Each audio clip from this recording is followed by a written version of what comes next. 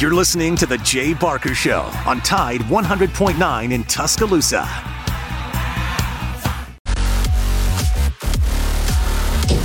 First Friday of the new year. Matt, Lars, Wyatt, the gang is all here as we bring you the show just after noon. Big Noon Sports presented by Haley Sansing Union Home Mortgage. Lars, I'm just going through some of the college football sites, and it's just amazing to me. It's all about transfers. It's all about the portal. And the latest that I see here is that Quinshon Judkins, outstanding, all SEC running back from Ole Miss, he's entered the portal. Yeah. And many of these sites are indicating that he may go to Alabama or Michigan. He's the number one player in the portal now, for sure. He should be. I mean, he's from Pike County, Alabama. He's a hell of a running back. But I just always thought, and here's what I get for thinking when it comes to the transfer portal. I've always thought that guys that were really comfortable and really he fits what Lane Kiffin wants to do. I was really surprised by this, although, as I just said, I should be beyond being surprised, Lars. How are you today, by the way? Doing great here at the mothership at Tide 100.9. Good to be in studio. Got stuff to do on campus because classes are starting next week and things are rolling. And we're in that awkward, weird stage, Matt, where we're transitioning from football to college hoops. And, Alabama's got an important game this weekend playing Vandy. And, it's just all systems go. I had a nice little chat with Christian Miller just before the show. And Christian does such a great job of breaking down plays. And he was explaining to me what Michigan did on, that 4th and 2 late in the game when Michigan went for it in their own territory, and just how they confused the Alabama defense, and they did it all day long. And just Michigan showed things on offense that they hadn't displayed all season. And so Alabama had to react. And you could see that in the defensive backfield, just the confusion of kind of who's got who and how are you supposed to react when they're showing formations that they hadn't showed all season. And, you just have to give a lot of respect to Michigan and their coaches. And not only did I think I hate to say this for Alabama fans, but it certainly seems like the Michigan coaching staff outcoached the Alabama staff in that game just because of the confusion you saw on the Alabama defenders, Matt. And how he got that wide open. It's just that you don't see Alabama, even this year's version of Alabama, you just didn't see them get caught into busted defenses. And as you just mentioned, Lars, it wasn't the first time. Probably wasn't the last time, to be honest with you.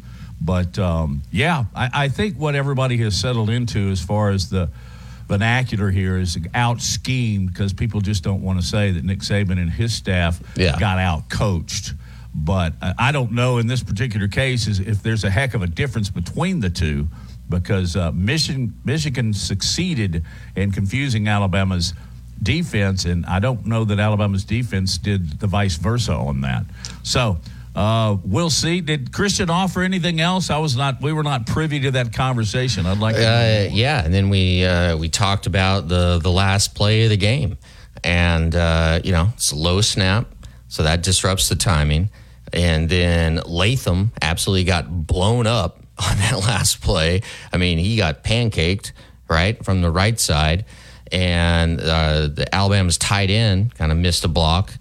And suddenly, the low snap, things are off kilter, and bam. I mean, it was the play call was quarterback power, and didn't work out. Although, I think with a good snap, and Jalen doesn't have to put his eyes down and then take his eyes back up, I think he sees that there is a hole there to his left. But it's football. Football comes down to just it's the simple things. And I mentioned this yesterday. It was Casey Stengel, manager, who said, "You don't win games, you lose games." And I think Alabama lost that game as much as Michigan won it. But you have to give Michigan credit because their big boys on the offensive line and defensive line, I would say that they outplayed Alabama's lines. And I did not see that coming. I absolutely did not see that coming. I thought Alabama was going to win by 17. And shows you that Vegas knows a heck of a lot more than Lars Anderson. Well, it looked to me like they were going to be real close at one point. But anyway, Nick Saban was on with McAfee yesterday, and he went through that last play again. He said that they lined up, and they really liked what Michigan's defense was showing them. Then Harbaugh called timeout. Then Alabama went back out. They did not like what they were seeing in Michigan's defensive alignment, so they called a timeout. And then when they went back out there, they were really supposed to have a couple of plays, and they just went with the one instead of checking off to the two. Yeah, I heard that, and Saban said that's on me. Yep, and it is, because basically they went to the line of scrimmage after 2 timeouts with one play. Yeah. And when it got, it was thrown off its timing with the bad snap, then there was 1A and 1B, and they were all for Milroe to go right up the gut. And it almost looked like, to me, Lars, that Alabama's blocking scheme was not there either. Because, let's face it, they were on the 3. What did he make it to the 2, if that? Yeah. So, I mean, like the play it just didn't work. It just didn't work. I would be interested. I would love to know the closed door conversation back at Malmore Athletic Facility that Nick Saban had with Tommy Rees on whenever they got back, and how that conversation went. I think they were ready to run the football. I don't think pass was an option. Isn't that what you read into it? Yeah. I've maintained since the morning after the game that, it just looked to me like, sure, Milroe's powerful. He's strong. He's capable of making that play. But it didn't seem to me like Alabama was using his other asset, and that's his speed. He's the fastest guy on the field. Why not give him an option to go to the corner and outrun and then outpower anybody? And Christian, when we were talking, also made the point to me that how did the teams that Alabama had trouble with early in the season play Milroe? They pressured. Pressure. What did Michigan do? Just pressure all day. And then once Alabama was forced to, try to push the ball down the field, they dropped their DB. They just did not let anyone get behind them, right? Even their corners. And it looked like they were playing a lot of zone. And then you pick up a guy who runs into your zone, and then the safeties would be even behind the corner. They weren't going to let Jalen do what he does, I think, almost as good as running the ball, and it's throwing the deep ball. They were not going to let Jalen hit a deep wide receiver. And so then you force him to just check down or hit those intermediate throws. And again, we saw several times in the game where there were open wide receivers in the 10 to 15-yard range, and he just missed it. I mean, so there are certainly areas that he will improve upon, and I think he's going to be substantially better in September, right, with an offseason now of tape and analysis and understanding of what Alabama wants to do. And when you see a coverage here, you go over here. So I think the expectations for Jalen are and should be very high for next season. I wonder where do you think Alabama – I mean, I guess this requires a deeper dive, Matt, but just off the top of your head, where do you think Alabama will be ranked in preseason polls? 5th? Yeah, me too. Like somewhere in there. Somewhere in there. One more note on that, and we'll get to Rick Carley, who's our first guest of the day. Mark Godfrey will be joining us a little later on in the program, but I've maintained this throughout the week as well, that Michigan not only put pressure on Milroe, but they also kept it to the point where he couldn't beat him with a scramble. They just, inside the cut block, they just kept pounding from the outside. They weren't going to allow him to escape, and that certainly hurt because we all know what Jalen can do once he gets outside the pocket. So, okay, we've got lots of stuff to talk about. As I mentioned, Mark Godfrey will be with us. But coming up in just a couple of minutes, we will be joined by our good friend for many, many years, Rick Carly, who has since retired from television for now, from Channel 13. And we spoke earlier in the week, and we're going to speak again on air, live, as you listen to Big Noon Sports, brought to you, presented in part by Laura Lee Thompson, the Bama Broker.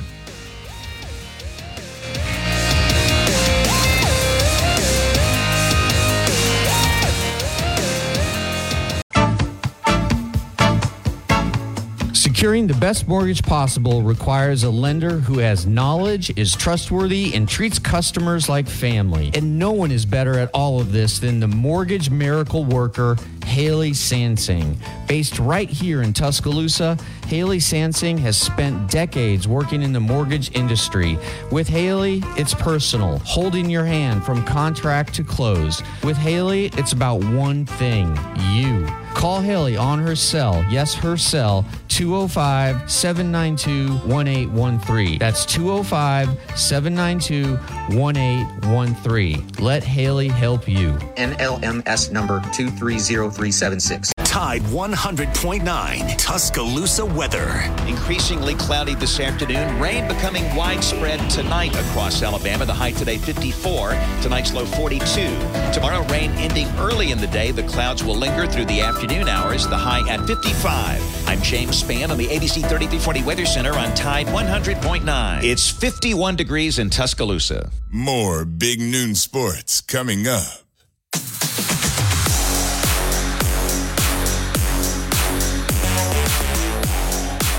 Big Noon Sports, presented by Haley Sansing, Union Home Mortgage.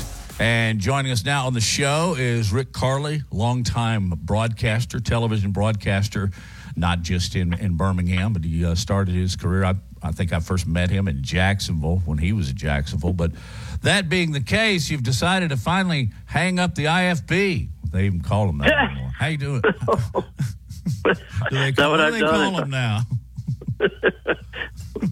That's awesome. Well, you know, guys, I might not be hanging up the IFB totally. So, you never, once that TV stuff gets in your blood, it's never going to leave. But, I needed a break from the morning show. I was doing mornings at Channel 13, and it's, you used to work there, Matt, wonderful people there. And, that alarm going off at 2:15 in the morning at age 66 is pretty draining on the old body. So, Rick, how long did it take you to adjust? How long did it take your body to get back into normal human hours? You mean once I left? Yeah, once you left. Yeah. Oh, about 2 or 3 days. And again, it's some people love the mornings. If I loved it when I got to work, it's just getting there, So it's funny, the whole thing switched for me. It was for 39 years as sports anchor, so you're working all day collecting stories and getting tips and editing, and then you're doing the evening news.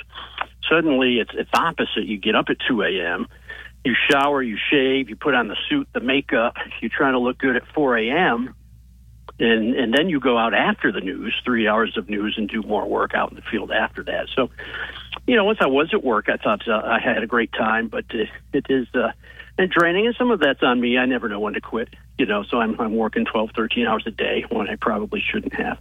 But anyway, we'll see what happens. There's maybe an IFB in my left ear, down the road sometime. We'll see what happens. Well, enjoy your time off. I know you won't stay dormant very long at all, and when you're ready, let us know what you're going to do, because we'll be glad to help you out in that area and any others as well. Ricky, let's give you an opportunity, because we've been replaying it on air all week long, and maybe you've got something new to shed some light on, but Alabama, Michigan in overtime. Yeah, I don't. I think it's all been said. I think Bama was out physical, and that's I was really impressed. That my first reaction was watching that game, the first quarter.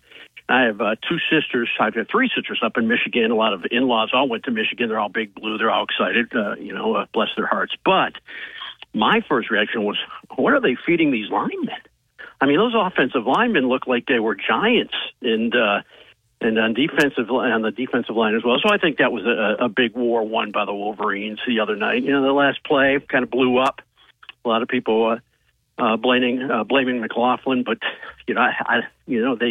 they had one play call, they called a timeout, they had another play call, and Coach Saban said the other day, which I thought was really interesting.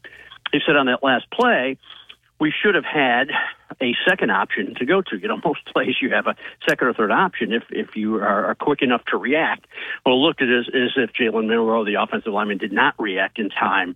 He just tried to run it up the middle, and he didn't go to option 2. Now, that's easier for us to say. We're just watching it, drinking a beer or whatever we're doing. But Coach Saban did touch on that, saying that option 2 was not gone over perhaps closely enough, and that might have cost him a touchdown. Who knows? I mean, you can't say, but yeah, that kind of blew up on the final score. But other than that, I think everything's said. The good news is, don't forget, this could have been Coach Saban's best coaching job ever. He took a team that was down and out after South Florida, a lot of question marks. The offensive line was really struggling at that point. Milroe was struggling. Buckner didn't work out, Simpson, so here comes Milroe, and I think he did a great job in coaching. And we'll see what next year holds, I guess. What was your biggest surprise that took place in the Rose Bowl? Because I did not see this coming at all. I thought Alabama would win by more than 2 touchdowns, and I was absolutely incorrect on that.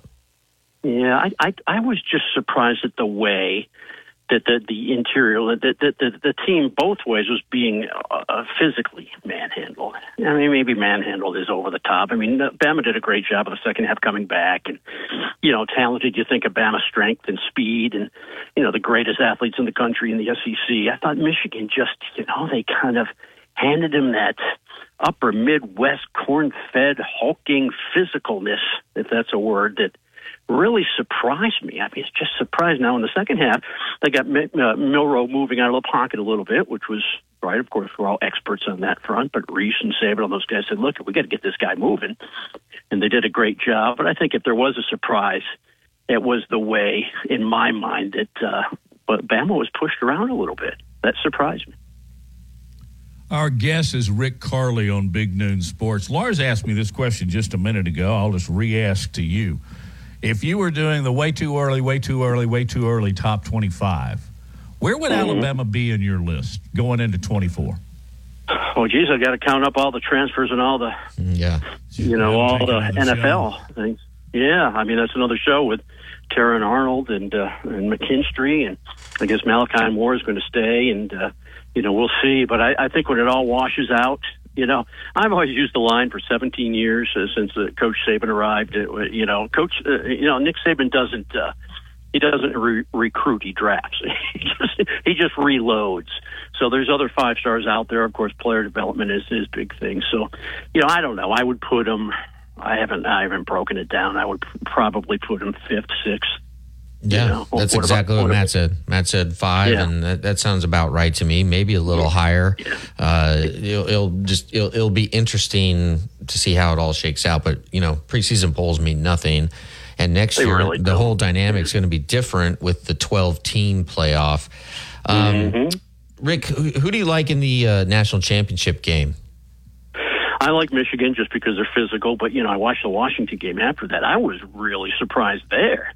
The way that they moved, that they've got some players on there, and I thought they're not going to be able to handle Texas, and they did so. So I think people are underestimating Washington. I think they're all thinking, well, this is going to be a blowout, Wolverines by a couple touchdowns. But I don't know. I was listening to Reese Davis yesterday somewhere, and he was, he's high on Washington. He watches more football than I do, so I don't know. I think it maybe could go either way. Or maybe 60-40 Michigan? I don't know. What are you guys thinking? I go like you do until I look at some of Michael Penix's throws this past year. Then I go, gee, man, how does he squeeze those off? And he's done it in the last few games against teams that play pretty good defense. But I don't know if anybody's faced a defense like Michigan. I don't think it's a good matchup for Washington at all. I mean, I think Michigan is just going to outpower them on offense, and then as we saw in the Rose Bowl, Michigan's defense is for real. I mean, I was a little skeptical because we didn't know how good the Big Ten was, but you know what?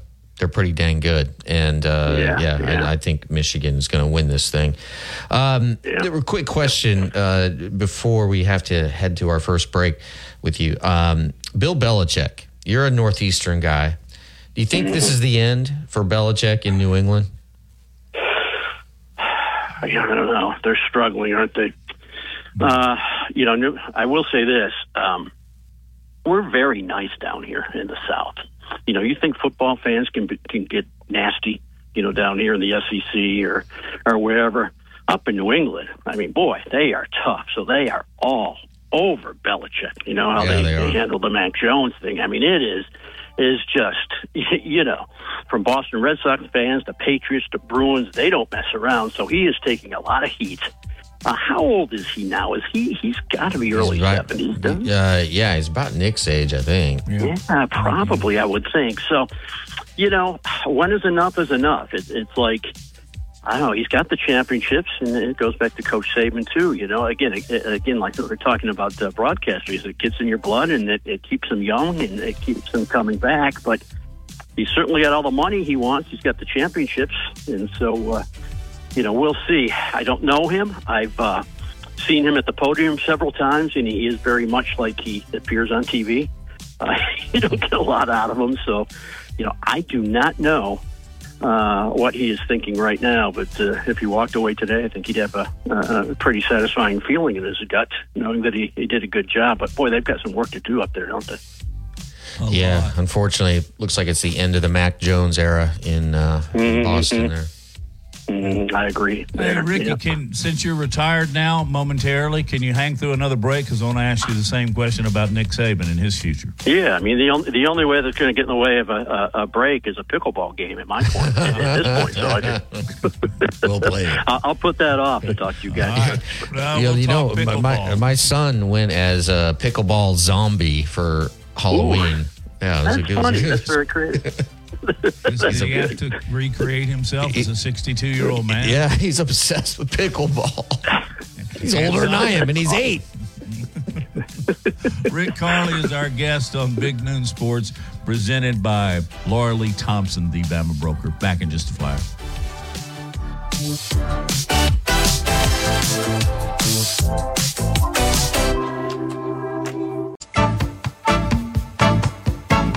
Securing the best mortgage possible requires a lender who has knowledge, is trustworthy, and treats customers like family. And no one is better at all of this than the mortgage miracle worker, Haley Sansing. Based right here in Tuscaloosa, Haley Sansing has spent decades working in the mortgage industry. With Haley, it's personal, holding your hand from contract to close. With Haley, it's about one thing, you. Call Haley on her cell, yes, her cell, 205-792-1813. That's 205-792-1813. Let Haley help you. NLMS number 230376. This is the Big Noon Sports Network.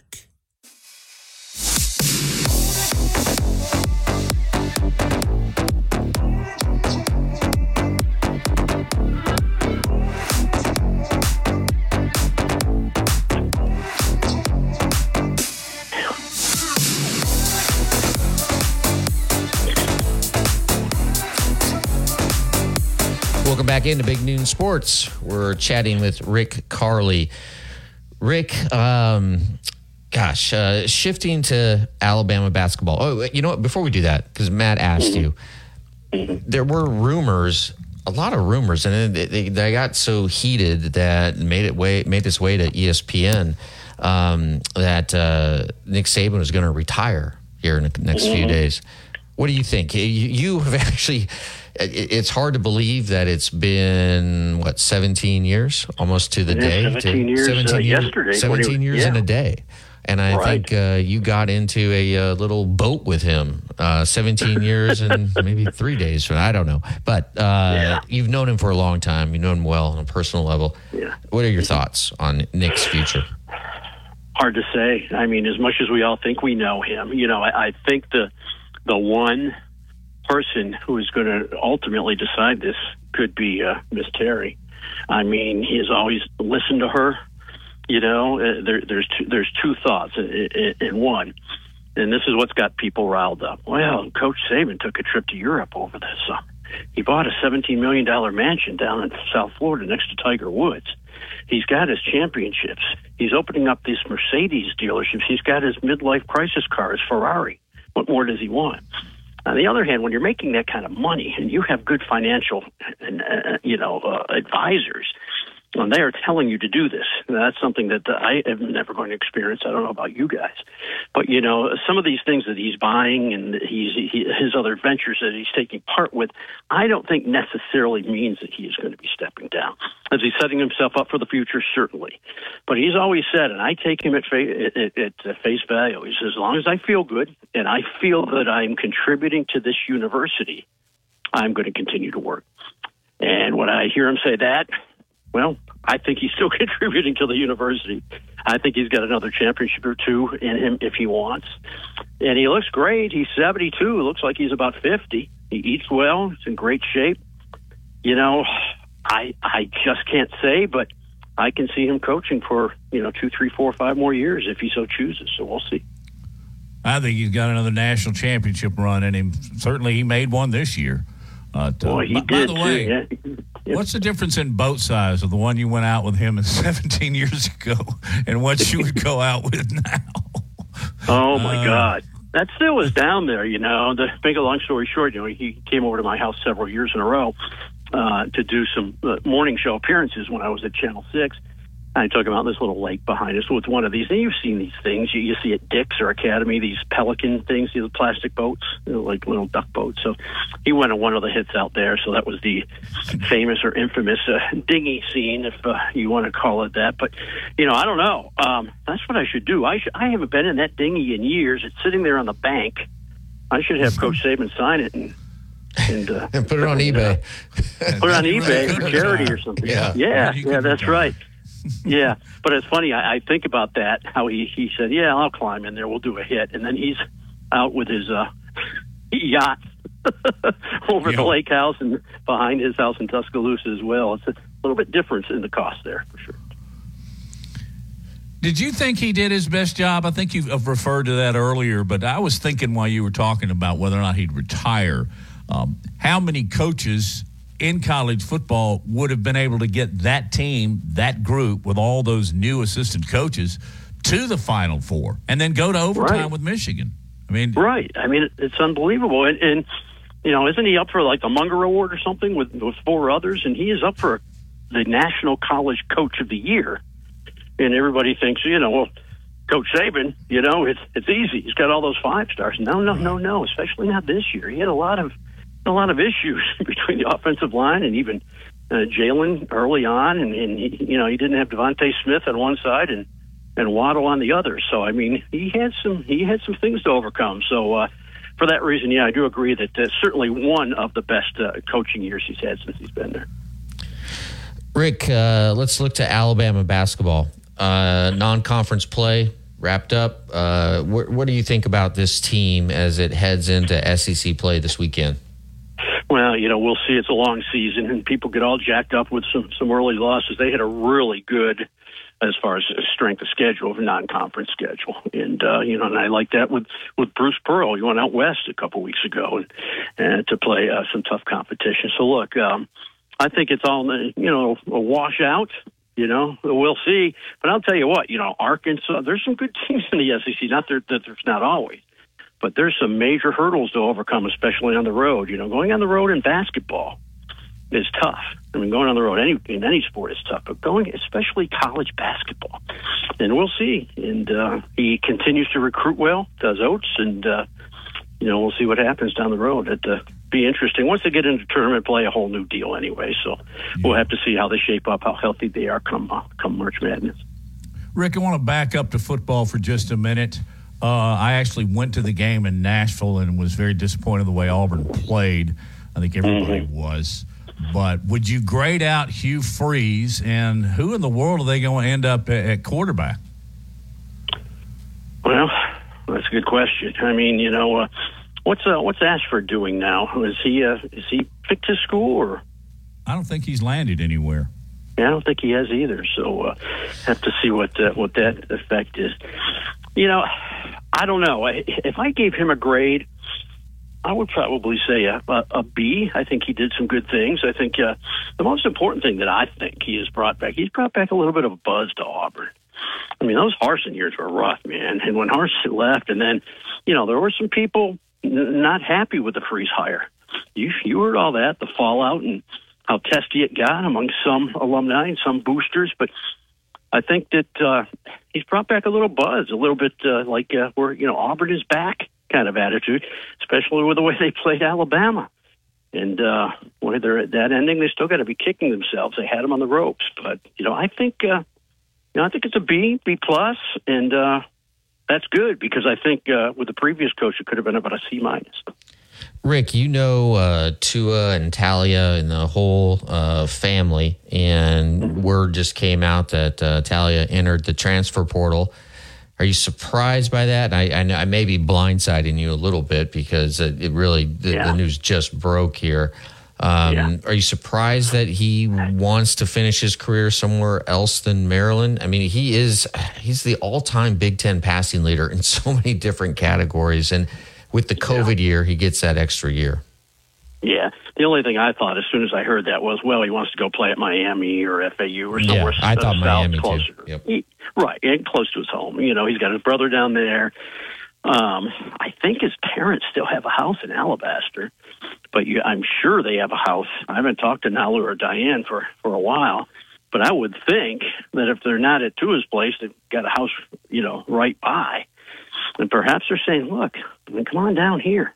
Come on down here. And, I don't know the relationship between him and Loxley, Talia, but I know he was the other Tagovailoa for many years, but boy, he's a heck of a player.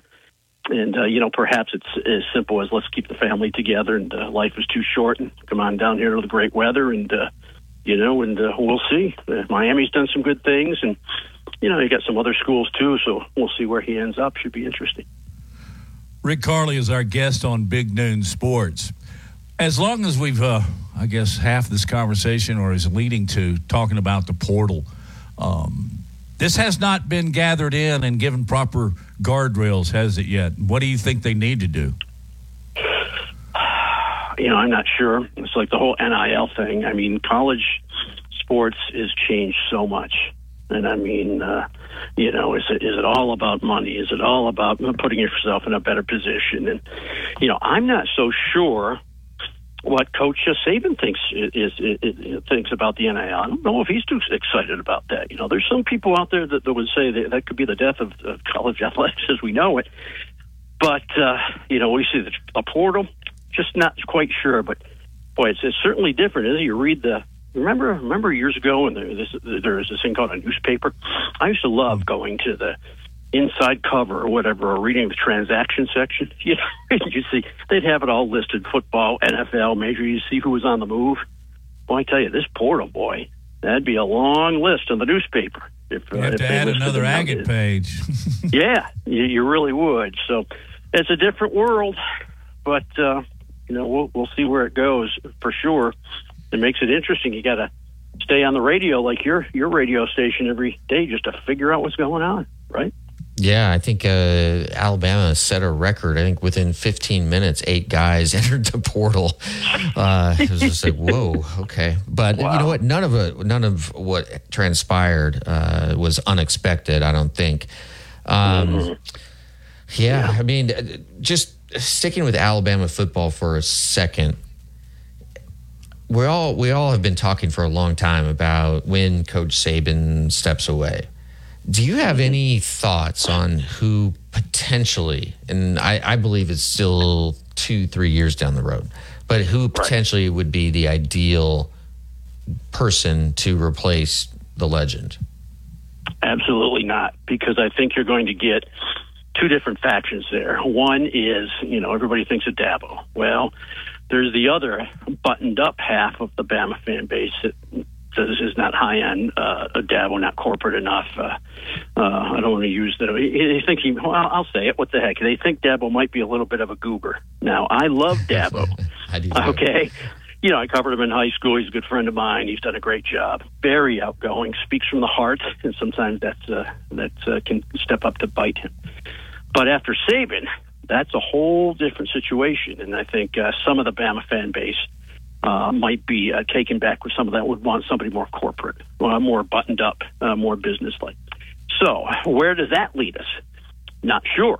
You want a young guy, you want a no-nonsense guy, you want a guy that knows how to recruit. I mean, Saban is still the master recruiter, going on, dropping that helicopter down into high school football fields. He's like Elvis Presley walking into the high school. So I do not know. You got any names on the list? I'd love to hear them, because I think that, the Dabo aside, I think that there is quite a few people that would be looking for somebody a little bit more corporate, a little bit more business-like in that role. Sarkisian? Is Texas a better job than Alabama right now? I don't think so. I think Alabama's Alabama. I mean, tell you what, when Texas wins 6 national championships in 15 years, come back and tell me they're as good as Bama. Really? Yeah. You know what I mean? Point well taken. Yeah, I mean, we can have that conversation then, but I mean, we forget sometimes what's right in front of us. And I mean, the GOAT is in front of us. Alabama football is at a level that is perhaps been unmatched over the last decade and a half. So we will see. You hear Lane Kiffin, and he appeals to the younger demographic, but again, you go back to that older, more conservative Bama fan base, the corporate donors, the big money people. Boy, is Lane Kiffin the guy or not? I just don't know. I would say, if I had to guess, it would be somebody other than those, a person like that.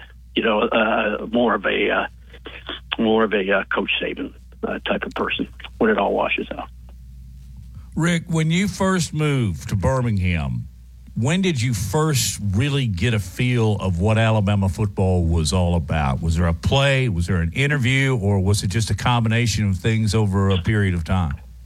Well, the first Iron Bowl I covered was what told me what college football is about, because that first Iron Bowl was 1989. Pat Dye back at Jordan Hare. I go to Tiger Walk that day, and there are grown men crying at Tiger Walk because they got that game right back to Jordan Hare Stadium. I mean, that Iron Bowl was one of the craziest things I've ever thought. I said, wow, the passion was unbelievable. Now, on the Bama side, probably I brought my dad down to the Tennessee game. I think Alabama played Tennessee, 1989, probably right, third Saturday in October. Wasn't it Saran Stacy or somebody went nuts and they beat Tennessee like 45-30 at Legion Field? It was a real high-scoring game. The passion in that game was unbelievable. So I think from the Bama side, it was certainly by midway through that 1989 season. And, of course, the 89 Iron Bowl at Auburn showed me how passionate people were about it. And then you go to 1990 with Coach Stallings, and then you go all the way up to Dennis Riddle and, from there. So, of course, I was in the middle of the kick six. I got trapped in the middle of the 50-yard line on that game. It took me about an hour to get out of there. I had to climb through the bushes down there. So there's been some great moments, though, in Alabama and Auburn history for me. So I'm blessed to have experienced it for sure. Well, speaking of those moments, do you have a top 2, top 3 when you look back on your career? Again, not from the state like myself, and come down here and you end up living your life here. Yeah. Best moments, best few moments covering either Alabama, Auburn. What sticks out to you? Well, probably the kick six was crazy just for a surreal part of the thing. And I was right behind Chris Davis in the end zone, and they called that timeout. They put the 1 second back of the clock, and I said to my guy, I was there to cover Auburn football players. Sheldon Haygood, my cohort over at 6, was on the other end zone covering Bama. By meaning that we chase after separate. So we flipped a coin and I picked Auburn. Well, that happened. And I said to my photographer, I said, hey, before this, they try to kick this field goal. Let's not, I think he's going to make it. Auburn's going to lose. Let's wait till we get in the locker room to interview the Auburn players, because they're going to be bummed out. And then that happened. I was in the middle of it. That's crazy.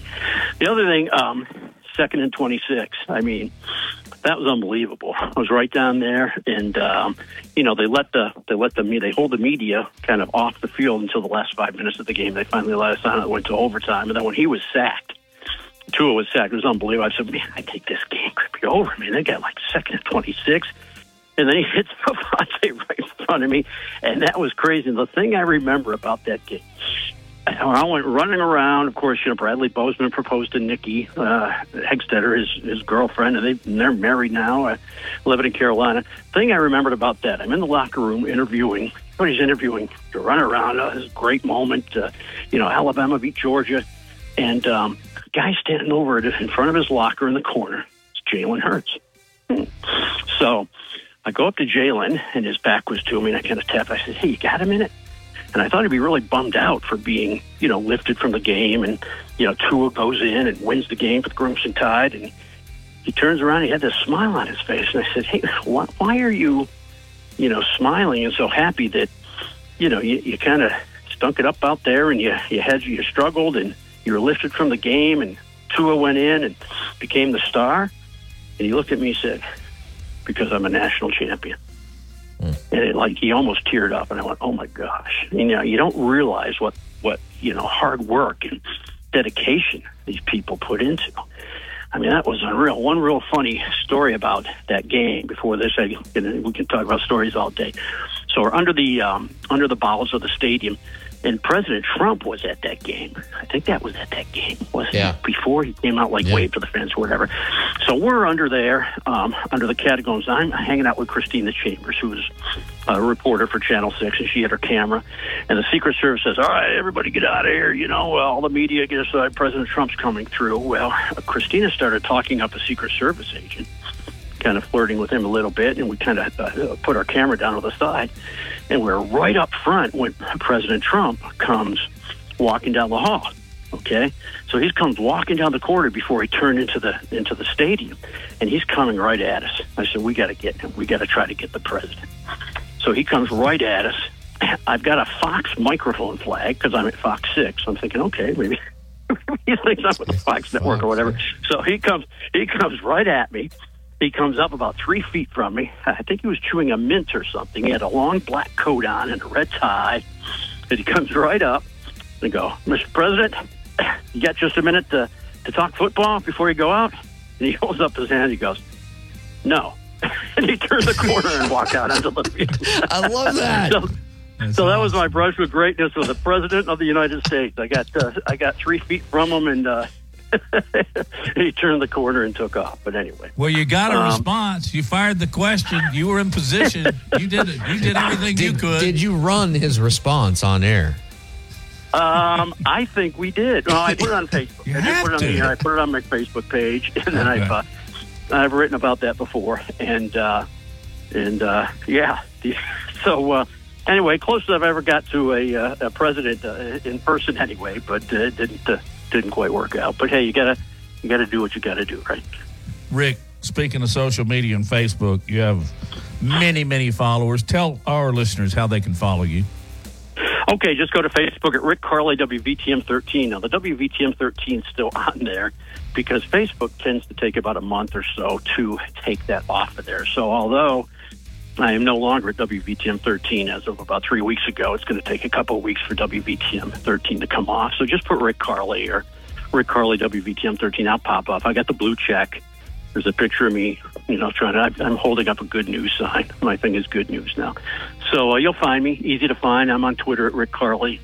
I'll be on TikTok soon and Instagram as well. So you can find me, and I might be hanging out with you guys a little bit more, and we'll see what happens. So easy to find. So you got any great stories, you let me know, and I'll take care of you.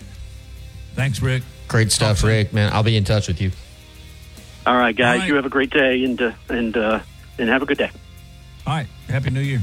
All right. Got to get to our break. When we come back, well, what more?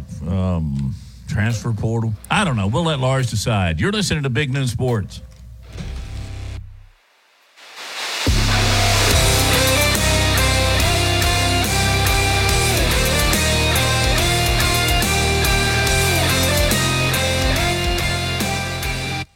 Weekday mornings at 6 a.m. The Martin Houston Show. Join us on the Martin Houston Show as we keep the conversation rolling about Alabama in the postseason. We'll add Kennington Smith III to the conversation. We'll get his thoughts on Alabama versus Michigan. Michigan and Washington as they take on each other in the national championship game. We'll also get his thoughts on the Alabama football team as they head into recruiting season and the transfer portal impact on the Crimson Tide in 2024. We'll have those conversations and a whole lot more right here on your home for Alabama Sports Tide 100.9 and 1230 AM WTBC. Catch the Martin Houston Show from 6 to 7 weekday mornings on Tide 100.9. Thompson is known as the Bama Broker. She's a Tuscaloosa native, an Alabama graduate, and the only realtor in town with Wall Street experience. A skilled negotiator, Laura Lee knows how to buy low and sell high. And the Bama Broker isn't just going to show you houses. No, Laura Lee is going to educate you on the market, guide you to homes that fit your budget, and teach you how to sell your home for its maximum profit. Throughout the entire process, the Bama Broker will equip you with the tools you need to both buy a home and build financial wealth through home ownership. Trust me, the Bama Broker, who's as roll tide as houndstooth, will get you across the goal line. That's Laura Lee Thompson, the Bama Broker with Advantage Realty Group. You can reach her at 205-790-7229. Again, that's 205-790-7229. And you can also email her at lauralee@thebamabroker.com. That's lauralee@thebamabroker.com. Tide 100.9 Tuscaloosa weather. Increasingly cloudy this afternoon. Rain becoming widespread tonight across Alabama. The high today 54. Tonight's low 42. Tomorrow rain ending early in the day. The clouds will linger through the afternoon hours. The high at 55. I'm James Spann on the ABC 3340 Weather Center on Tide 100.9. It's 53 degrees in Tuscaloosa. Covering SEC sports like kudzu on the roadside. This is Big Noon Sports.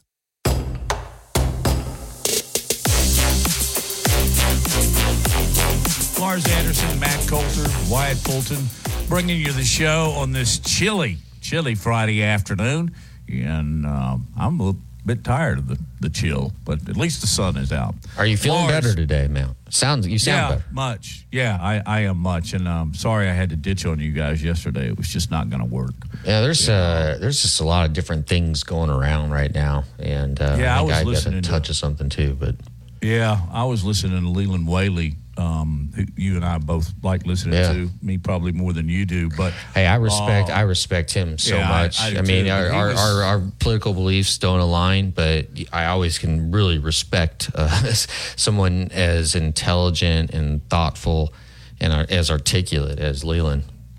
But he was fighting it yesterday, and I don't know if he's going to make it in today. But I think something's going around. It just gets all up in your head and your lungs, and that's where I'm going to end this story. I'm going to start another one, though. Transfer portal / draft. I don't know if you've seen this or not. I had to read it twice. The University of Georgia has 21 players that have declared to go into the portal. They're in the portal. They have 11 players that have declared for the draft. 32 players that were on the 2023 roster.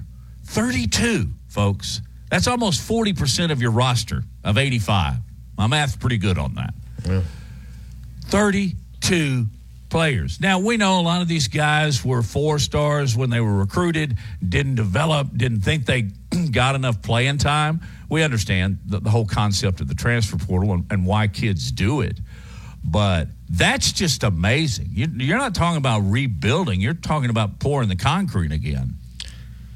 Yeah, I mean, that's a stunning number, 32. And with all those kids entering the transfer portal, my initial thought is it's the price of success. But Wyatt, let me ask you, what do you think? Is it NIL? It's like this combination of transfer portal and NIL is diabolical, I think, because everybody is searching for the money, right? And you go back into the portal. If you're not getting as much as you want in Athens and you're a 4-star, former 4-star, you go look for the money, right? Is it all about money, or is it about opportunity on the field, or is it more about off the field?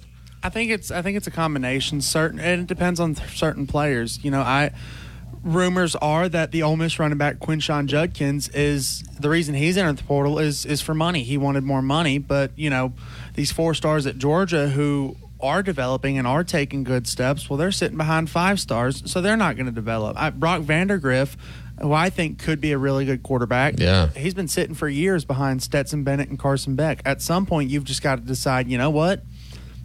I gotta at least try. I gotta see where I can, who might be willing to take a shot on me. Where do you think the Mississippi State, the Ole Miss running back ends up? I mean, I know Alabama is. He would be a good fit here. I think if I had to put money on it as a gambling man, which I am not. I am, unfortunately. I would say probably Auburn. I think he would be really good in that scheme down there, and he would be he's a strong veteran who, Auburn struggled at the quarterback position. I know they're in the portal kind of hunting around right now, but if it's Peyton Thorne again, a running back like Quinshon Judkins would be huge to help him out, take some pressure off of him. Yeah, speaking of quarterbacks, sorry, Matt, I was just going to say, make a difference. Go ahead. Yeah, go ahead. I was just going to say, Kansas State, former Kansas State quarterback Will Howard. We didn't get a chance to talk about this yesterday because the news broke after we were off air. But Will Howard, who's an excellent quarterback, he was in the transfer portal from Kansas State, and he's 22. Decided to go to Ohio State, picked Ohio State over USC and Miami. And I wonder if the ripple effect of the Howard decision impacted Talia, because if Howard had gone to Miami, then Miami's no longer open for business. But now Miami is still looking for a quarterback, and it just makes sense for Talia to go to Miami, be with his brother. Think about all the NIL opportunities with Talia and Tua. Well, but I wonder. But I just wonder if he was waiting to see what Will Howard was going to do. Like, there's so many dominoes here. And here's one I'll throw out there concerning Judkins, if he's going to consider Alabama. This breaking news: Roydell Williams has just indicated, according to this report from Tide Illustrated, that he is going to be back in the room for Alabama in 2024. Your reaction, Wyatt? I think it's good to have that veteran presence. Somebody that has not made a decision yet, and we're about 12 hours away from the transfer portal closing. What's Chase McClellan going to do? Is he for sure going to the draft, or are some of the rumors true that he might be heading somewhere else? I mean, was it writing on the wall a little bit in the Rose Bowl? It seemed like I thought the writing was on the wall a little bit more for Roydell. You get one carry in the I'm surprised. Game. Yeah, I mean, so these guys are all talking. They're buddies. I would not be surprised that Roydell is coming back because he knows what McClellan's going to do. That's my guess. That's totally a guess. If both those guys come back, what about Miller and Justice Haynes? Of course, they can't change their mind. They better do something soon. I think Haynes is going to be the feature back next year. He'll be number 1. Even if McClellan and Roydell Williams I do think stay? So. I do. He's just too good. You can't keep him. You just can't keep him off the field. He's too good. If he's healthy. Well, and I think health was an issue. I would welcome the wishbone. Bring back the bone, baby. Oh, my gosh. How good would Jalen be at running the bone? Who do you put a fullback? Unbelievable. Who's a put Oots take Robbie Oots. Yeah. And go with it. They have to have a wishbone package. We should start a campaign for that wishbone package. We can get NIL money for it. You know how many people would just well up inside if they saw Crimson Tide come out there and line up in come out in the bone? Oh, that's my brother always said. My brother always said, if he ever coached Pee Wee football, he's running the bone because you can't stop it. It is so fun to watch. I covered is in quotation marks, the Pop Warner National Championship down in Orlando one year, and the team that won it ran the single wing, which is what Pop Warner ran. I loved it. Exactly. That's fitting. It was very fitting. It's a fun story. We ran the single wing when I was in 80-pound football. It was a lot of fun. You have to tell you what, you had to practice. Was our offensive coordinator even born the last time we ran the wishbone of the single or the wing? When was that? 32? Yeah. Last time Alabama ran the bone was in the 70s or 82. Yeah. So that would up be through Bryant's years. So, all right, lively first hour. We're going to talk some basketball with former Alabama player and head coach Mark Gottfried. He'll be with us in just a few minutes as you listen to Big Noon Sports.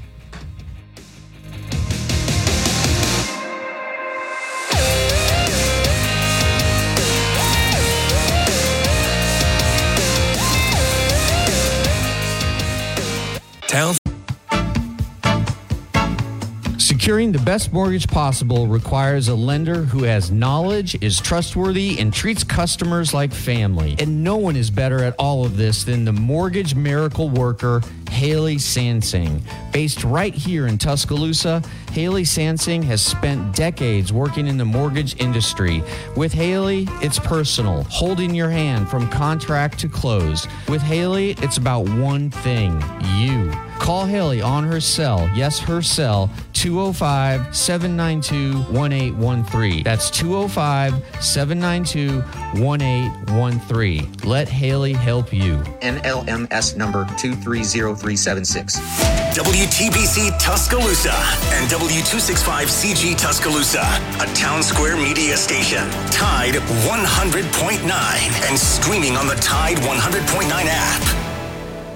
From the Fox Sports Studios in Los Angeles, here's Kevin Wyatt. A report out from The Athletic about an hour ago talking about Warriors forward Jonathan Kuminga and how he has lost faith in head coach Steve Kerr and no longer believes Kerr will allow him to reach his full potential. This comes after Kuminga sat for the last 18 minutes of last night's loss to the Denver Nuggets, in which Denver trailed by 18 points at one point in the fourth quarter, but went on a 25-4 run to end the game, and it was capped by Nikola Jokic's 40-foot buzzer-beating bank shot. In NFL news, Jaguars head coach Doug Peterson spoke to the media earlier today and said that quarterback Trevor Lawrence is questionable for Sunday's game, but he's going to practice and throw a bit today to see how he feels, but he very well could be a game-time decision. And Rick Stroud at TampaBay.com reporting that Bucs quarterback Baker Mayfield is at practice on Friday and does not appear to be limited in any way. The best sports talk in Alabama. This is Big Noon Sports.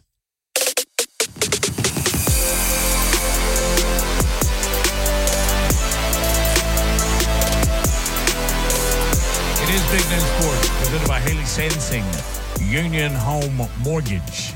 Lars Anderson, Matt Coulter, Wyatt Fulton, all as we get into the second hour passing halftime, which we spent a lot of time talking with Rick Curley. That was a whole lot of fun. Finished up the hour talking about the transfer portal, and still just kind of baffles my mind how Georgia's got 32 slots to fill. And they're 21 in the transfer portal, 11 in the draft. So those are all scholarship guys. I mean, can you recruit 50 players now? How does that work? How do the numbers work on that? That's a really great question. Excuse me. I have no idea. Because your scholarship, the numbers change of guys you have on scholarship. So therefore, is it conceivable you could have a class of 40? I don't think there's not a max, is there? No, I mean, I've heard it go to like 27, 28, 29 because of this very reason on a much smaller scale. Yeah. But when you got 32 in the portal and 11 in the draft, I don't know how you restock. I guess you're going to the transfer portal a lot. And you know what happens when you go to the transfer portal? Moolah, moolah, moolah. So and not only is it devastating to your roster, that's going to cost your collective and your NIL folks a whole lot of money, isn't it? Yeah, and also what complicates things is the COVID year. So you have this glut of guys on your roster who've been given this extra year of eligibility. And I saw earlier Alan Bowman, quarterback for Oklahoma State, really, really good player. He's getting his 7th season. He's going to be in his 7th season. He just got a waiver granted. Going to be in his 7th season, Wyatt. He was in the same class as Trevor Lawrence. Like, that's just... Oh, my gosh. There's a tight end from Miami who's petitioning for his 9th season of college football. It's ridiculous. I just looked it up, by the way. The limit has been 25, but last spring the NCAA granted a 2-year waiver to expand the signing limit, so now teams can have up to 32 players in a recruiting class. So they could get exactly the number back. Yeah. Man. Interesting. But isn't Seth McLaughlin, isn't he transferred and he's got his 6th or maybe even 7th year? I'm pretty sure it's his 6th. I think he is about to. He's entering either his 5th or 6th. I want to say 6th, and yeah, I think he's entering his 6th with one more year of eligibility. I think so. He's going into his final year, and he's visiting Ohio State, or at least he was a couple days ago. Yeah, he was on his way to Ohio State yesterday, and it'd be interesting if he ends up there, and then Alabama ends up playing Ohio State at some point next season. As we've discussed many times on this show, who typically is the smartest guy on the offense? The center. He's their center. Yeah, he could provide a lot of intel to Ohio State coaches. Or Bama knows that all the snaps are just going to go through the quarterback's legs. Yeah. Well, no. Here's what they do. What was the stat? 32 of the 64. This is candidly, okay, but I think it would serve him best to go to a team that runs quarterback under center. Oh, was that mean? No, I think that's fair. But you and I talked about this the other day. Like, it's kind of like a Chuck Knobloch situation, right? Second baseman for the Yankees in the middle of his career, doing great, all-star. Suddenly he can't make the throw from second base to first. Airmails it, bounces it. I mean, it was all mental. And I think maybe a change of venue will be helpful. Reminds me of an interesting story along the Knobloch deal. Dale Murphy, when he was in the minors, was originally a catcher. And every time somebody tried to steal on him, he would throw a strike to the center fielder. He just couldn't throw it to second. But everybody saw his potential, particularly with his bat. So that's why he ended up in center field, because he had a knob throw block. Why isn't Dale Murphy in the Hall of Fame? He's 2 home runs shy of 400. I don't know. He's the Ken Anderson of Major League Baseball. I don't know. Oh, come on. I knew that fell flat. Yeah. No, I got it. Ken Anderson should be in the Hall of Fame. Well, I've been advocating for that. I remember how disappointed you were. Well, I thought that it was the year. Yeah, it was on the seniors committee. But it should happen this coming year. We'll see. Well, we will. Lars, of all the guys, and I have a short list here, that Alabama has had enter the transfer portal: Seth, Jazz Preston, Eli Holstein, Malik Benson, Kristen Story. Kristen Story kind of puzzled me, and so did Malik Benson. Story got a lot of playing time in the secondary. Played in 38 games, I think, something like that. Well, hey, these kids can read depth charts, and I do know from talking with so many former players that in the sort of exit interviews that Coach Saban has with every player at the end of the season, he is ruthlessly honest, and he'll tell the player where he stacks up in his view heading into next season. And, I think the raw honesty is very, very good because of there could be opportunities away from Tuscaloosa that would be greater and of more benefit to the player and his family than they are in Tuscaloosa. And so, again, I'm not surprised by any of these guys in the transfer portal, and they're just trying to do what's best for them and their family. I mean, I never thought I'd be saying this about a college athlete, but go where the money is. You should go where the money is. So you would think a guy, and I really, I was sold in Benson after the spring and really thought that he was going to be in the top 2, maybe 3, the wide receiver room. And there were a couple of games where he looked the part, but he didn't get a catch, or I didn't see him on the field very much in the semifinals. Did you? No. So, and I'm following your line of thinking here. A guy like Benson And a guy like Kristen Story, I guess they're getting offers.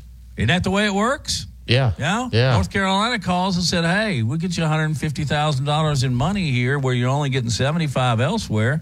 Come on. Now, what's the player going to do? Go. You should go. Because you don't know if you're any of these players from Alabama in the transfer portal, you don't know if you're going to play in the NFL, right? So your opportunity to make big-time money on your athletic skill is short. The window, it could be very, very short. So you should take advantage of it when you can. And look, when the guys who enter the transfer portal, they are getting information from all sorts of different sources. And I do know, like as I just mentioned, that Coach Saban is just very straightforward and upfront about where a player ranks in the sort of roster, and if he doesn't want to sit another year, then he should go somewhere else where he can get bigger money and get playing time, and do what's best for him. I don't begrudge any of these kids getting into the transfer portal, because it was the adults that set up this crazy structure we have now. And it's the leaders of college football that have gotten us to where we are now. Yeah. And so far, particularly with the NIL, I think they're trying to, give a little bit of direction with the portal. I mean, they've changed it to where you can only transfer once unless you're a graduate. Isn't that correct? Yeah. But still, there were, 1,500 guys in the transfer portal? Oh, I don't even know the number. I mean, it's an insane amount. Speaking of which, good question for you, all right? Because I've seen a lot of posts, a lot of social media chat on this. When a player has opted out, should he be allowed to travel and enjoy the bowl season? Does his scholarship and meal money continue? I would say no. Once you're gone, you're gone. You're basically saying, I quit. So you've quit the team. You're done. I think everything. Not on the roster. Everything ends. I would assume, I don't know how that works, but you are essentially saying, I'm no longer a part of this team. I am not willing to play for this university anymore. Therefore, once that pronouncement is made to the head coach and to everyone on staff, then I would assume that everything is cut off, and no, they should not be allowed to travel on the school's dime, because they are no longer providing they're no longer upholding their end of the commitment. Right, but we saw on the sidelines, I wish I could pick out one particular player, but I can't remember. They probably have enough money to pay their own way if they're opting out. That's I didn't think about that part. And then you just give them a credential. Then you just say, hey, you can get on the sideline. Yeah. I'm okay with that, but I don't think I would be okay with them continuing to live and receive stipends for housing and meals and so forth. Yeah, that $80 a day meal stipend, that won't mean anything to these guys who are opting out. I'm surprised Brock Bowers didn't opt out. That really, I was like, that took some guts. Well, and we talked earlier about D'Elia. He's going into the portal, but nobody should be surprised by that. He opted out for his own bowl game. So, and I don't think anybody, was he going to go to the NFL? I don't think so. Anyway, it's just all a part of the world of college football that we now live in. Let's talk some college hoops with Mark Godfrey on the other side of this break as you listen to Big Noon Sports, presented by Haley Sansing, Union Home Mortgage.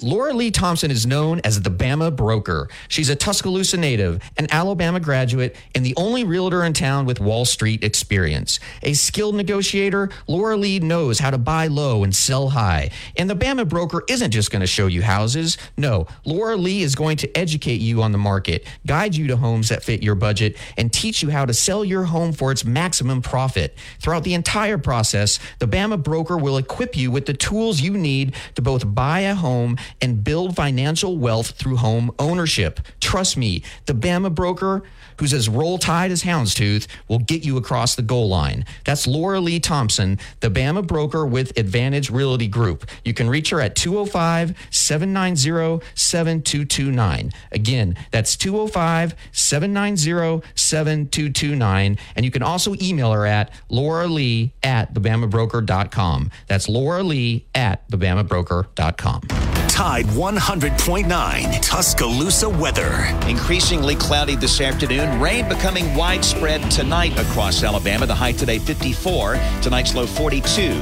Tomorrow rain ending early in the day. The clouds will linger through the afternoon hours. The high at 55. I'm James Spann on the ABC 3340 Weather Center on Tide 100.9. It's 54 degrees in Tuscaloosa. From T-Town to the Plains, this is Alabama's most in-depth analysis on the SEC. This is Big Noon Sports. Presented by Laura Lee Thompson, the Bama Broker. Our next guest coming in, I think, from California, maybe in points between. Mark Gottfried, who played at the University of Alabama and went on to coach Alabama to its most successful season ever, getting them to the Elite Eight. Mark, my name is Matt Coulter. We met 40 years ago. I hate to bring that up, but it's been that dang long ago. How have you been, man? Do you live out in like Van Nuys or some cool place in California full time now? Well, first of all, I was actually feeling good to not feel old after you just said that. Well, just remember, I'm a lot older, so does that help? No, I'm in Newport Beach, California. It's tough life, so I figured I'm going to handle it for a little bit. It's a good place. So you kind of finished up at Northridge and just decided to keep your stay out there in the West Coast? Yeah, I have. I've enjoyed it, and my children are all here, and so they've moved from North Carolina to here, and so anyway, family's kind of where your kids are for the most part. So, but I've enjoyed it. I actually. My mom always tells me, said, you're out there with all the fruits and the nuts in California, but it's good. I enjoy it. This is Lars Anderson here. Nice to talk to you, Coach. Several years ago, I did a story on Mr. Irrelevant, the last player drafted in the NFL draft, and it is in North Beach where they have the parade. And so went out there, just shadowed him for the parade for Mr. Irrelevant and all the different activities.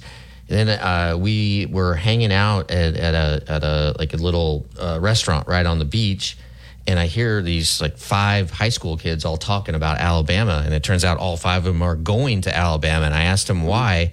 They said, "Well, that's where winners go." And I was blown away. I was blown away. Do you see many Alabama fans, Alabama students out there? Well, it's interesting. It's a great point. So a couple of years ago, I was up a little more into L.A., and I was asked by the Alumni Association at Alabama to speak to some prospective student athletes. So I go to this event thinking there's a handful in there, and I walk in the room. There must have been 50 or 60 kids that were showing interest in Alabama. I've got a ton of friends that live in California, and I think Alabama, the school, has done a great job of recruiting students, not athletes, just your normal students, and they're getting a high quality academic student that maybe wants to get away or maybe just didn't get into the UC system. So Alabama's done a great job, but there's kids everywhere in California and where we are here in Newport Beach that really, really look at Alabama seriously. Mark, have you had a chance to see much of this year's Alabama basketball team? And go ahead and do a dive on the job you think Nate Oates has done. Well, I haven't watched him this year. Well, I watched glimpses a little bit of the Purdue game, but that's I really haven't had time. But I will, and I have a lot of interest. I think he's done a great job, and he's done it a little bit differently than a lot of the coaches in the past.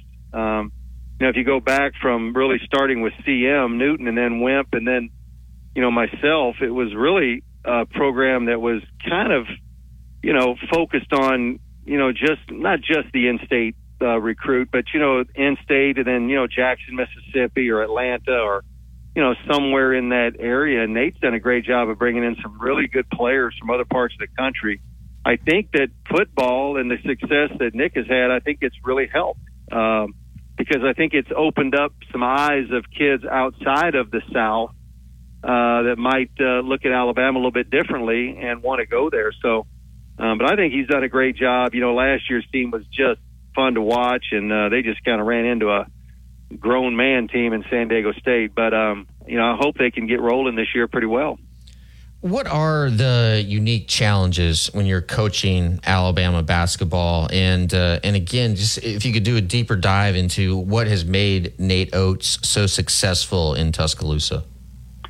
Well, I think the first thing that's interesting about Alabama, and I played there obviously, so I was very, very familiar. And then being the head coach for 11 years, that's a good long time. And probably the thing that's the most interesting is getting used to being the basketball coach when the football team is just so popular. And it's just, it dominates the majority of the fans, the media, the talk shows, the discussions, Alabama football, spring football, recruiting football. And quite honestly, I tell people all the time, probably my last 2 or 3 years as the head coach, I didn't handle that very well.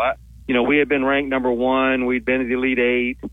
And I got frustrated. And looking back, that was a really big mistake on my part. And I was frustrated because I felt like, we were selling out the arena. It was really exciting. It was all good. But then I started letting that eat at me every time, like, we need to get carpet in the locker room, guys, and that's a struggle or whatever it may be. And so it's just unique, because football is so big and they've done so well. Then obviously with what, Nick has done, is taking it to another level. So it doesn't seem to me to appear that bothers Nate. He's never asked me, but that would be the thing, because it's a great job and a great community, a great school. It's great everything. And you can't let that kind of, creep in and bother you to a point where it affects you. And it probably did me there towards the end. Mark, just a brief history for those of you that might not be aware, but you originally from Ohio, correct? Mm-hmm. And you went to Oral Roberts, where you like a freshman All-American. But you transferred. You were a transfer guy when that wasn't even mentioned. Was it a difficult process then? And how do you see the transfer portal moving forward now? Well, I've always told people sometimes transferring is good. It's good. It's like a bad marriage sometimes. You try your best, and then, at some point, you hate to say it, but it may just not work. And so sometimes that's the same with transferring. Personally, my own personal opinion is I liked it when kids had to sit out. I didn't think there was anything wrong with that. I did it. I sat out. I matured. I spent a year in the weight room. I got better. I improved as a player. I became a fifth-year senior. I was in graduate school my last year there. I graduated after my, junior athletic year because that was my fourth year of college. I don't think those things are bad things. So I'm not a fan right now of these kids hopping all around every year. It's frustrating.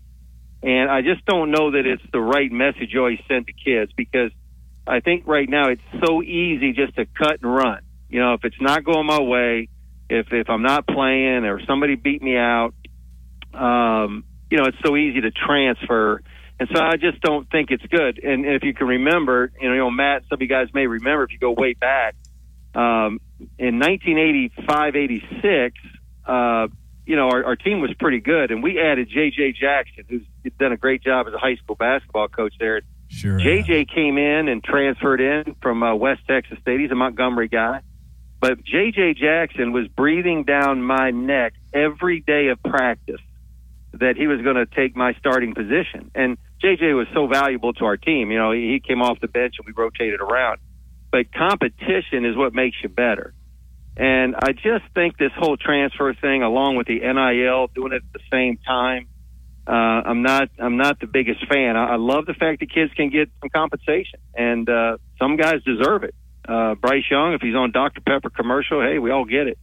But I think it's the unintended consequences have just made it very, very difficult for everybody to navigate. How much time if you're a head coach, how much of your time is dedicated to basically player acquisition and player or maintaining the stability of your roster? And it just seems like that the coaches absolutely are just bogged down because you're not spending as much time coaching as you are just trying to make sure you have all these puzzle pieces fitting together. Well, you spend a lot of time, and I think even more time right now with the NIL and the transfer portal. I told somebody this the other day, and I believe this with all my heart. If you took all professional sports right now, took pro basketball, pro baseball, pro football, pro hockey, pro all of them, and you said every player is a free agent every year. There is no contract. You have no idea who's going to be on your team next year. If your team starts to lose and guys get grumpy, I want to go play for a winning team. If somebody beats me out, I'm going to go play for that team over there. There's a spot for me over there. I can play on that team. I can't play on this team. And it would be the equivalent of pro sports. That's what the NIL is in college athletics right now. It's professional sports with no contract, zero. And so it's a mess. So years ago, and when I coached, the season would end, and you had about a month where you kind of had to re-recruit your own team, figure out, who's going to stay. Half the guys on my team probably wanted to leave anyway. They didn't like me very much, maybe, but that's okay. But, it's part of it. And now what happens is with the portal, kids don't even have to tell you they're leaving. They just they put their name in the portal and announce it on Twitter, and you may never have a conversation with them again. So it's a completely different kind of model right now. And I think for coaches that I talk to, that end of the year time period, you take Alabama's roster in football right now, Auburn's roster, and all these rosters. These coaches are going home every night. They got no idea because the kid will say, "Yeah, I'm coming back, coach." They go home, talk to mom, talk to uncle, talk to this person. They come back and say, "Hey, I'm going in the portal." So it just makes it so much more fluid, and I think it's really difficult for coaches to kind of figure out who's going to be on your team every year. And I'm not sure that's a great thing. Mark Gottfried is our guest here on Big Noon Sports. I got to turn the pages back a few years. You played on a lot of really good teams under Wimp, but none better than 86, 87. And I'm just sitting here looking at your roster. You had Michael Ainsley, Derek McKee. God, what a player. Terry Connor was one of the most underrated point guards Alabama ever had. Yep. And then you had Jumpin' Jim Farmer, Dudley, JJ. Keith Askins was a freshman, went on to play 10 years for the Heat. Tell me a little bit about that team and maybe just a touch about how Providence came in there. They could throw it in a swinging thimble that ended your career. Matt, it was such a fun year, and we were good the year before, and we lost Buck Johnson, and Buck was so good. He was just such a dominant player, and so we weren't sure. That next year Michael Ainsley kind of stepped into that role, and everybody got better. Jim and I and JJ were all fifth-year seniors, and then Terry was a fourth-year senior, Terry Connor, and so Derek was a junior, so we were an older team. We could all shoot it pretty well. And it was just magical. And I'm going to tell you a great thing that happened a couple months ago. I had to go back to Murray State for an event they had for one of my teams there. And so I flew into Nashville. I got Jim Farmer. We hopped in the car, drove down to Birmingham, and we spent the day with Coach Sanderson. I'm going to tell you guys, it was as wonderful a day as I've ever had. And, it's a guy like, Coach, you kind of forget how good his teams were. And we were sitting there having lunch, and he commented to us, that 10 of his 12 years as the head coach at Alabama, they were in the SEC championship game of the tournament, the championship game, 10 out of 12. And, so that year, though, it just all came together, and we just ran into a team that, on that given night, they were hotter than a pistol and, couldn't miss. And, every time I see Billy Donovan somewhere, actually, I was in Philly the other night and went to the Bulls game with him, and we were talking about it then, how he torched us that night in Louisville. So it's hard to get away from that one. That one hurts. Coach, do you have a player who really sticks out in your mind that you coached when you were at Alabama? Not necessarily a favorite player or best player, but just someone who has kind of stuck with you through all these years.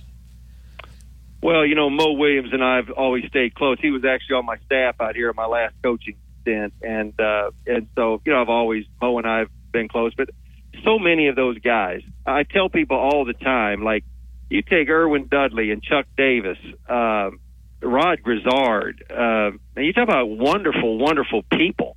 Forget players. I mean, we had so many that were like that. Demetrius Smith, high school basketball coach now, just a phenomenal.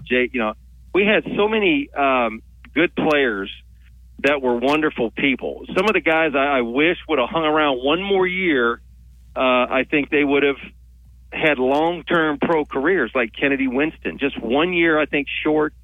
Rod Grizzard, 1 year short. Just one more year, and I think those guys would have had careers in the NBA. They just might not have been ready. But we just had great guys, and we recruited strong character kids. We never wanted to undervalue that.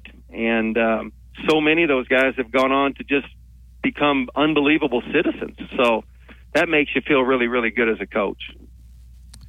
We'll let you go in a second here, Mark, but what do you remember most about the team that ran through the Elite Eight when you were coaching? Oh, there's so many things.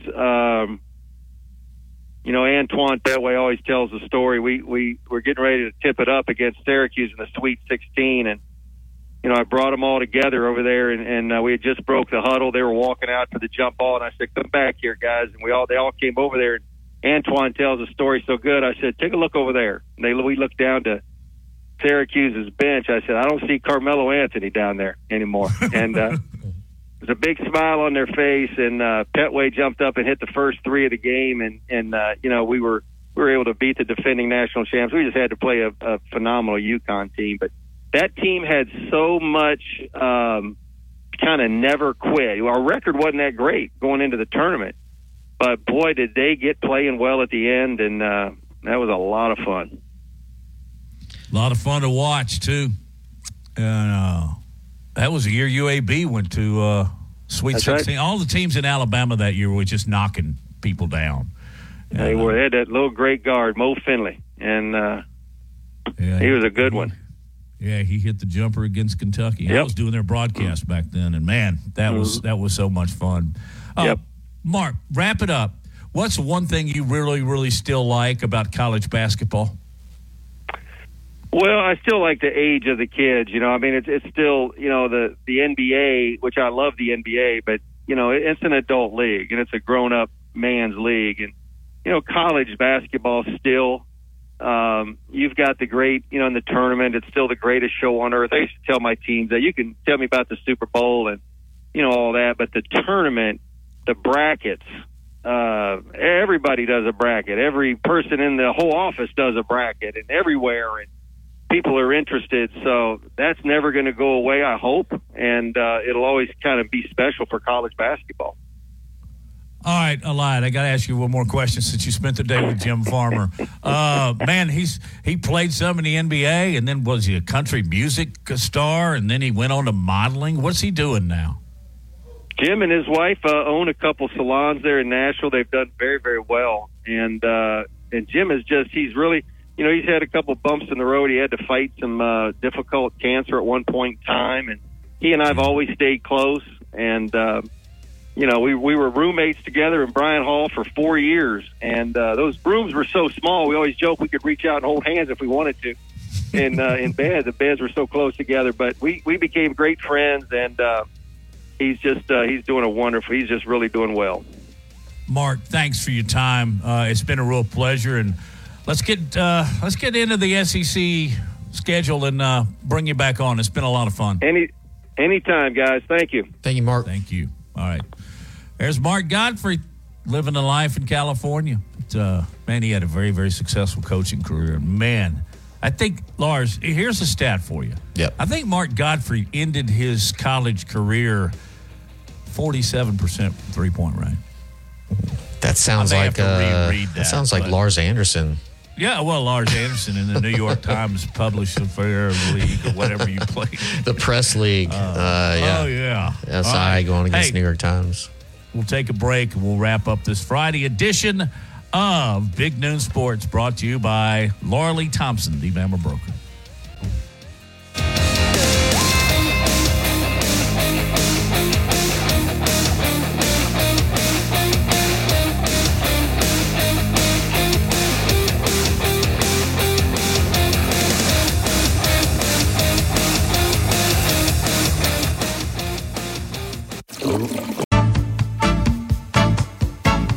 Securing the best mortgage possible requires a lender who has knowledge, is trustworthy, and treats customers like family. And no one is better at all of this than the mortgage miracle worker, Haley Sansing. Based right here in Tuscaloosa, Haley Sansing has spent decades working in the mortgage industry. With Haley, it's personal, holding your hand from contract to close. With Haley, it's about one thing, you. Call Haley on her cell, yes, her cell, 205-792-1813. That's 205-792-1813. Let Haley help you. NLMS number 230376. From T-Town to the Plains, this is Alabama's most in-depth analysis on the SEC. This is Big Noon Sports.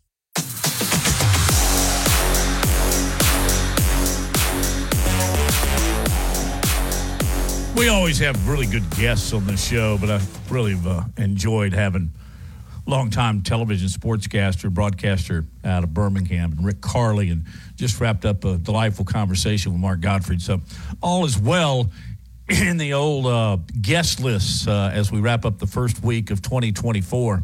I don't know if it was you or Lars that put this on our thread, but Philip Montgomery, did you see this, Wyatt, that Philip Montgomery is gone? Yeah, I saw Auburn? that. He was only there for one season, and I guess Hugh Freeze didn't like his offense. Well, I didn't like what I saw in Nashville. I don't. What the game against New Mexico State was laughable. Were they running Hugh Freeze's offense, or did he give Philip Montgomery the whole shebang?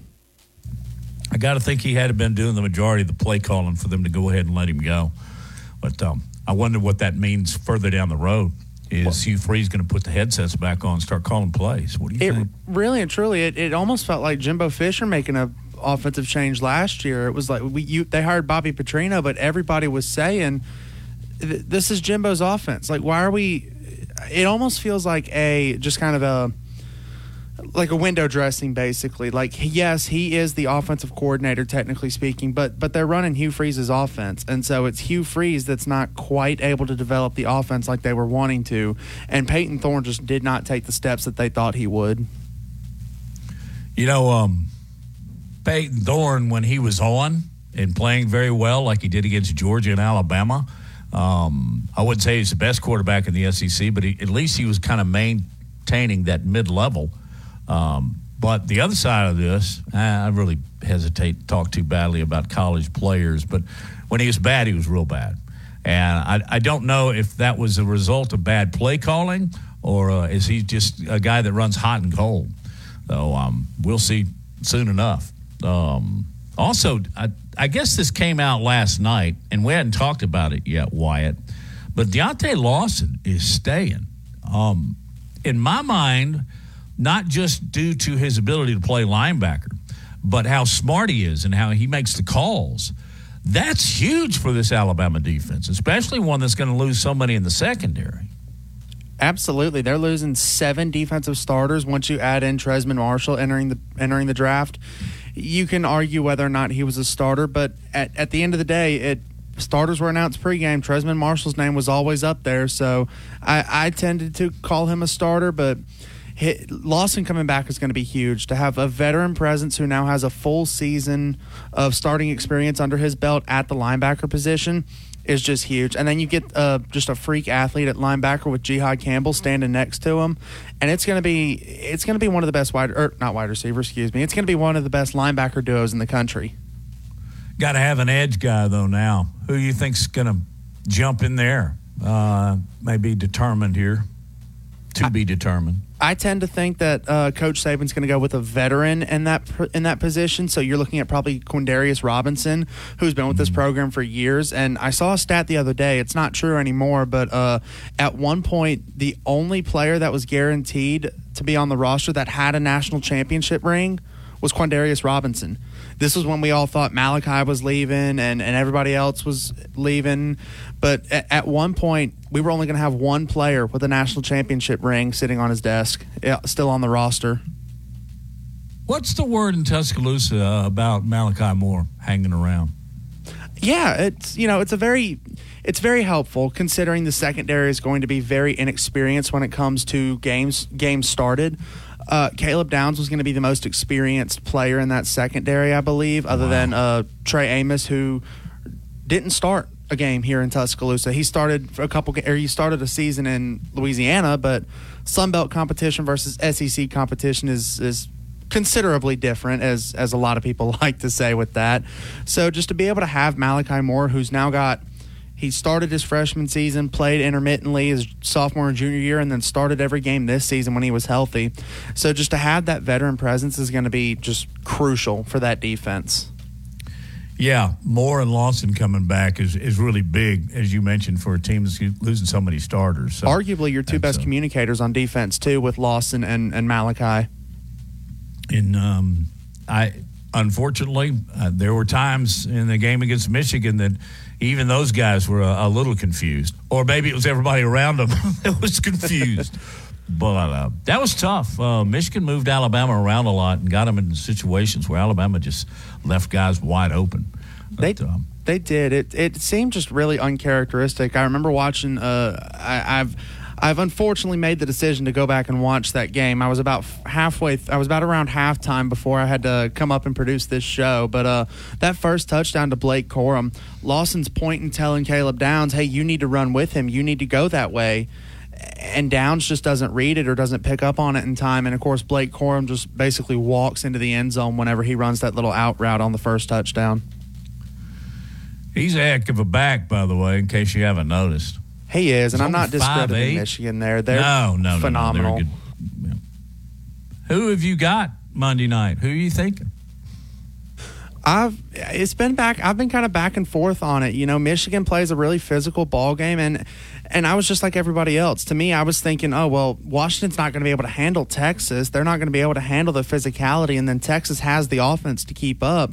I picked Texas last week or earlier this week, but I think I'm going to go Washington here for the national championship. That offense, I don't know if Michigan's going to be able to score like they'll need to. They can, but I just don't know if they'll be able to keep up. Michigan will take, they'll extend the clock and run their game plan and score, and then Washington's just going to turn around and Michael Penix is going to fit a ridiculous pass to Rome Dunes or somebody in that wide receiver room and tie the game up with half the speed that Michigan does. Michigan would be, if they could get the kind of pressure that they got on Jalen Milroe in the first half. But even when Penix, this is the thing I was watching in the Texas game where he lit the Longhorns up for 430 yards through the air, 76% passing completion, and 2 touchdowns. That when they forced that guy out of the pocket, he still made these unbelievably these throws that had so much mustard on them. But he would thread the needle between 2 and sometimes 3 defenders, and his wide receivers would bring it in. So even when you get him in the pocket, force him to get outside the pocket, he's still as accurate as he is just standing back there and picking everybody apart. So he's the real difference. If Michigan can somehow contain him, maybe keep him under 300 yards, then perhaps they got a chance. He's got such a weird throwing motion, and if you go back and slow down the videos of him throwing, it almost looks like he's shot putting this ball, which you wouldn't think would have a ton of velocity and a ton of heat on it, but he's dropping dimes 40 yards downfield to these wide receivers in between, making throws that if I was a quarterback coach, I'd be crucifying my quarterback, yelling at him, saying, why are you throwing it into double coverage? Why are you doing this? You know you're not supposed to. But for Michael Penix, you can't say anything because it works. It does. But he has had a couple of games where, whether he be flustered or just kind of off his game, where he's thrown a couple of crucial interceptions. But guess what happened? They won anyway. They won anyways. But that's why I picked Texas, because, like you said, there's been games where he gets pressured, he gets flustered, and then all of a sudden he throws some bad picks, doesn't quite hit the reads like he's supposed to, and then but they squeak out the wins. They kick the field goal. They get the conversion to secure the win, and they're playing Monday night, and we're not. So they must have been doing something right. Yep. I really thought we were going to get an Alabama-Texas rematch. We got just the opposite. You got Michigan and Washington 1-2 in the College Football Playoff Committee's eyes. We got to get in our final break, and when we come back, we'll continue our chat with Wyatt. You listen to Big Noon Sports, presented by Haley Sansing, Union Home Mortgage.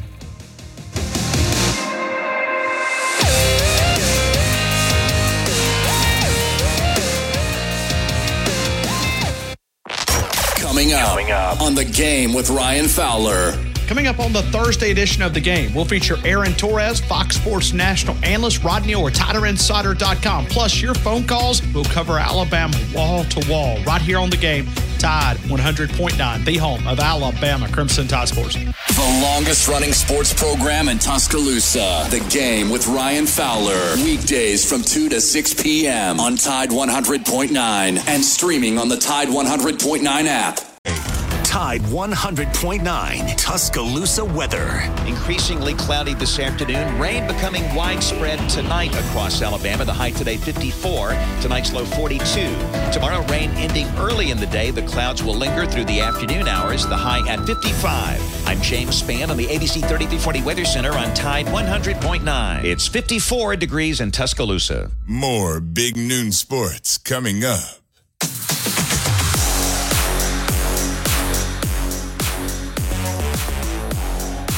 Matt, Lars, Wyatt, all wrapping up this chilly Friday afternoon. Just saw this come down about an hour ago from Athlon Sports. They have already got Vegas odds on teams they think will win the national championship. You want to take a guess on who they think is number one? My shot in the dark here is going to be Georgia. It's not a shot in the dark. That's spot on. You hit the target. You know who's next? Bama. Keep going. You are on a Michael Penix pinpoint run here. I'm about to lose who do you think? Let's see. And I'm not sure what the numbers mean. Georgia is a plus 400. Alabama's a plus 550. Who do you think next is? Texas. You were really close. They're fourth. Who's third? Third, I'm not entirely sure who it could be. There could be a lot of options. Michigan. Actually, it's their rival, Ohio State. Really? I thought Michigan would be there, too. All right, let me go through the top 10. Yeah. This is according to FD Sportsbook, National Championship odds. This actually says 2025, but I got to think that's a typo. Georgia, plus 400. Alabama, plus 550. Ohio State, plus 700. Texas is plus 850. And Michigan is fifth at plus 1,000. Oregon, plus 1,200, even though they won't have Bo Nix.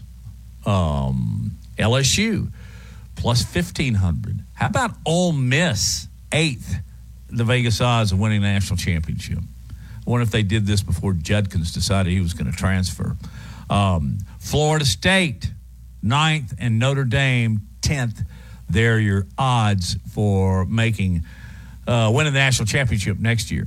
It's going to be different, though, Wyatt, because there'll be 12 teams. And I think it was announced maybe as early as this morning or something that of the 12 teams, they're going to do it a 5 and 7. Did you see that? That the 5 automatics would be conference champs.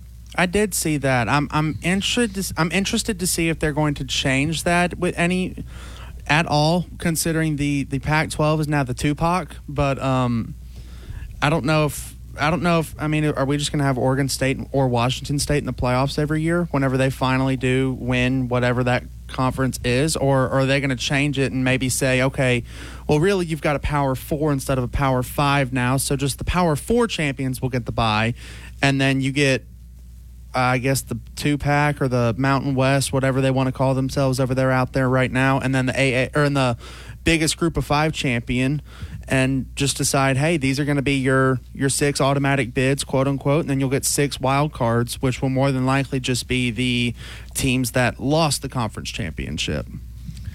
You know, mathematically, if they do this 5-7, I don't know how they're going to do the play-ins. Or are all the teams going to play in the first round, or will the top 4 get buys? The top 4s get buys, and I actually think that might be – everybody talks about getting that extra rest, but I think we saw it with Alabama this season in that sometimes when you've got the hot hand, you want to keep playing. Alabama was one of the best teams, if not the best team in the country, heading just after the conference championship, and then they sat around for a month and got cold. Meanwhile, you know, teams were able to rest up, teams were able to game plan, and Alabama, who was riding a hot hand, kind of got a little chilly there. So, you know, I think Alabama would have gotten a bye, and so they wouldn't have played the first week, so they would have been sitting a little bit extra longer. So I think that would have hurt them, but I think getting the bye almost actually hurts because the first round of the playoffs is going to be played in home stadiums. So December 20th and December 21st of 2024 now, we're in the year of the 12 team coming up. Yep. The first 4 playoff games are going to be played in home stadiums. I like that. I like it a lot, actually, because you know what it costs now for a college football fan to follow their team. Well, I mean, like Michigan and Washington are doing. Man, that gets expensive. Absolutely. I mean, if you're an Alabama fan next season and it is your goal to go to every game, first off, props to you. Second off, you're going to be traveling to Wisconsin, Norman, Oklahoma, Baton Rouge, where else? Knoxville, Tennessee, and that's before we touch Atlanta for the SEC championship if Alabama ends up going, or a playoff game in Dallas or Atlanta, and then the national championship. I think it's in Atlanta again. I think the national championship's in Atlanta for this next season, but playoff game in Miami. I believe that's right. I mean, the amount of traveling that you've got to do if you're a fan of these teams, it's a lot. It is. And I think it's going to be very, very interesting to see how the other 8 teams finish. I'm trying to look up the college football final rankings, see just who might have been eligible had the 12 opened this year. It would have been, of course, the 4 team that we got, Georgia and Florida State, and then Ole Miss, Penn State. Missouri would have gotten in, yep. And then I think it would have been Ole Miss, Penn State, and then Oklahoma. Maybe Oregon. Oregon would have made it, and then Liberty for being the highest ranked Group of 5 team. So, I mean, but we basically saw how all those games would play out. Oregon smoked Liberty. Ole Miss and Penn State were in a little bit of a fun offensive game, but at the end of the day, Ole Miss and Lane Kiffin had kind of took the cake there, and then we all witnessed what I guess you can call that a bowl game between Georgia and Florida State, whatever happened in that. And then Michigan outplayed Alabama, and Texas and Washington was one of the best playoff games I've watched in a long time.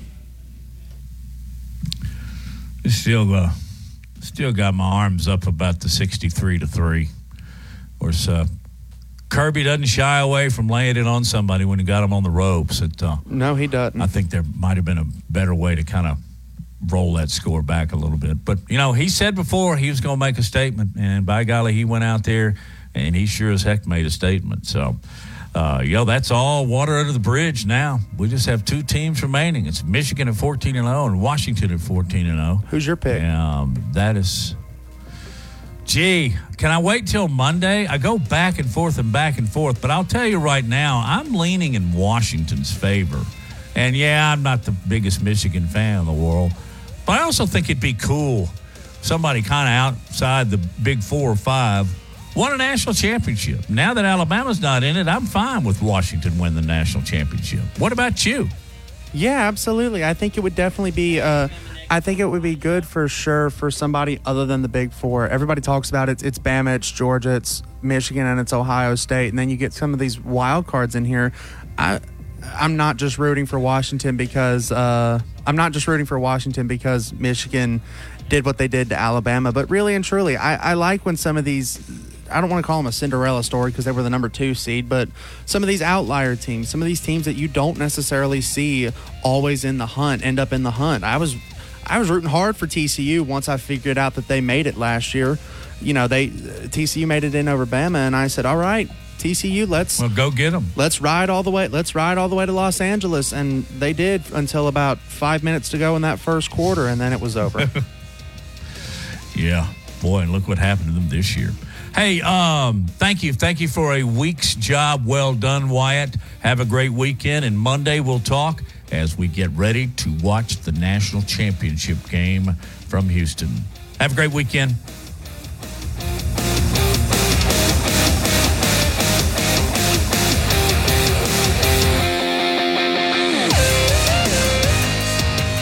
This is a